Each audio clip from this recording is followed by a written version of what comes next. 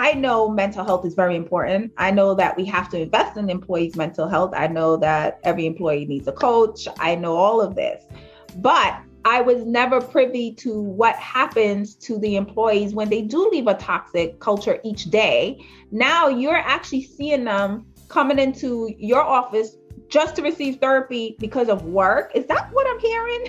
Yes. Wow. And it is a real thing.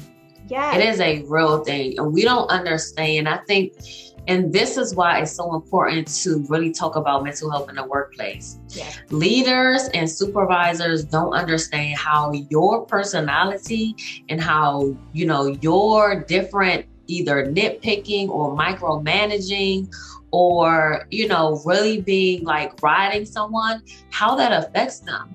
Yeah. We have had so many employers or employees come in because of what they're experiencing from their employer. And we started to see a trend. And, we really started to say, you know what, we need to get into these corporations. We need to start talking to these organizations that are employing these individuals to help put something in place for them so that they can understand that you are really affecting someone's mental health, and at the end of the day, even if they quit, they still struggle with that, whatever that has developed at that company. Yes. And they carry it with them.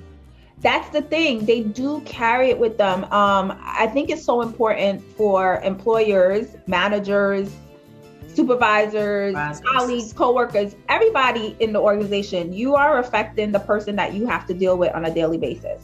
And you cannot use your own life experiences to manage someone. Yes. And that's what I see is happening. And the fact that people are seeking help on their own, which is great, at least they're coming for some therapy, but at the end of the day, they're receiving therapy and still going back into the same environment. Exactly.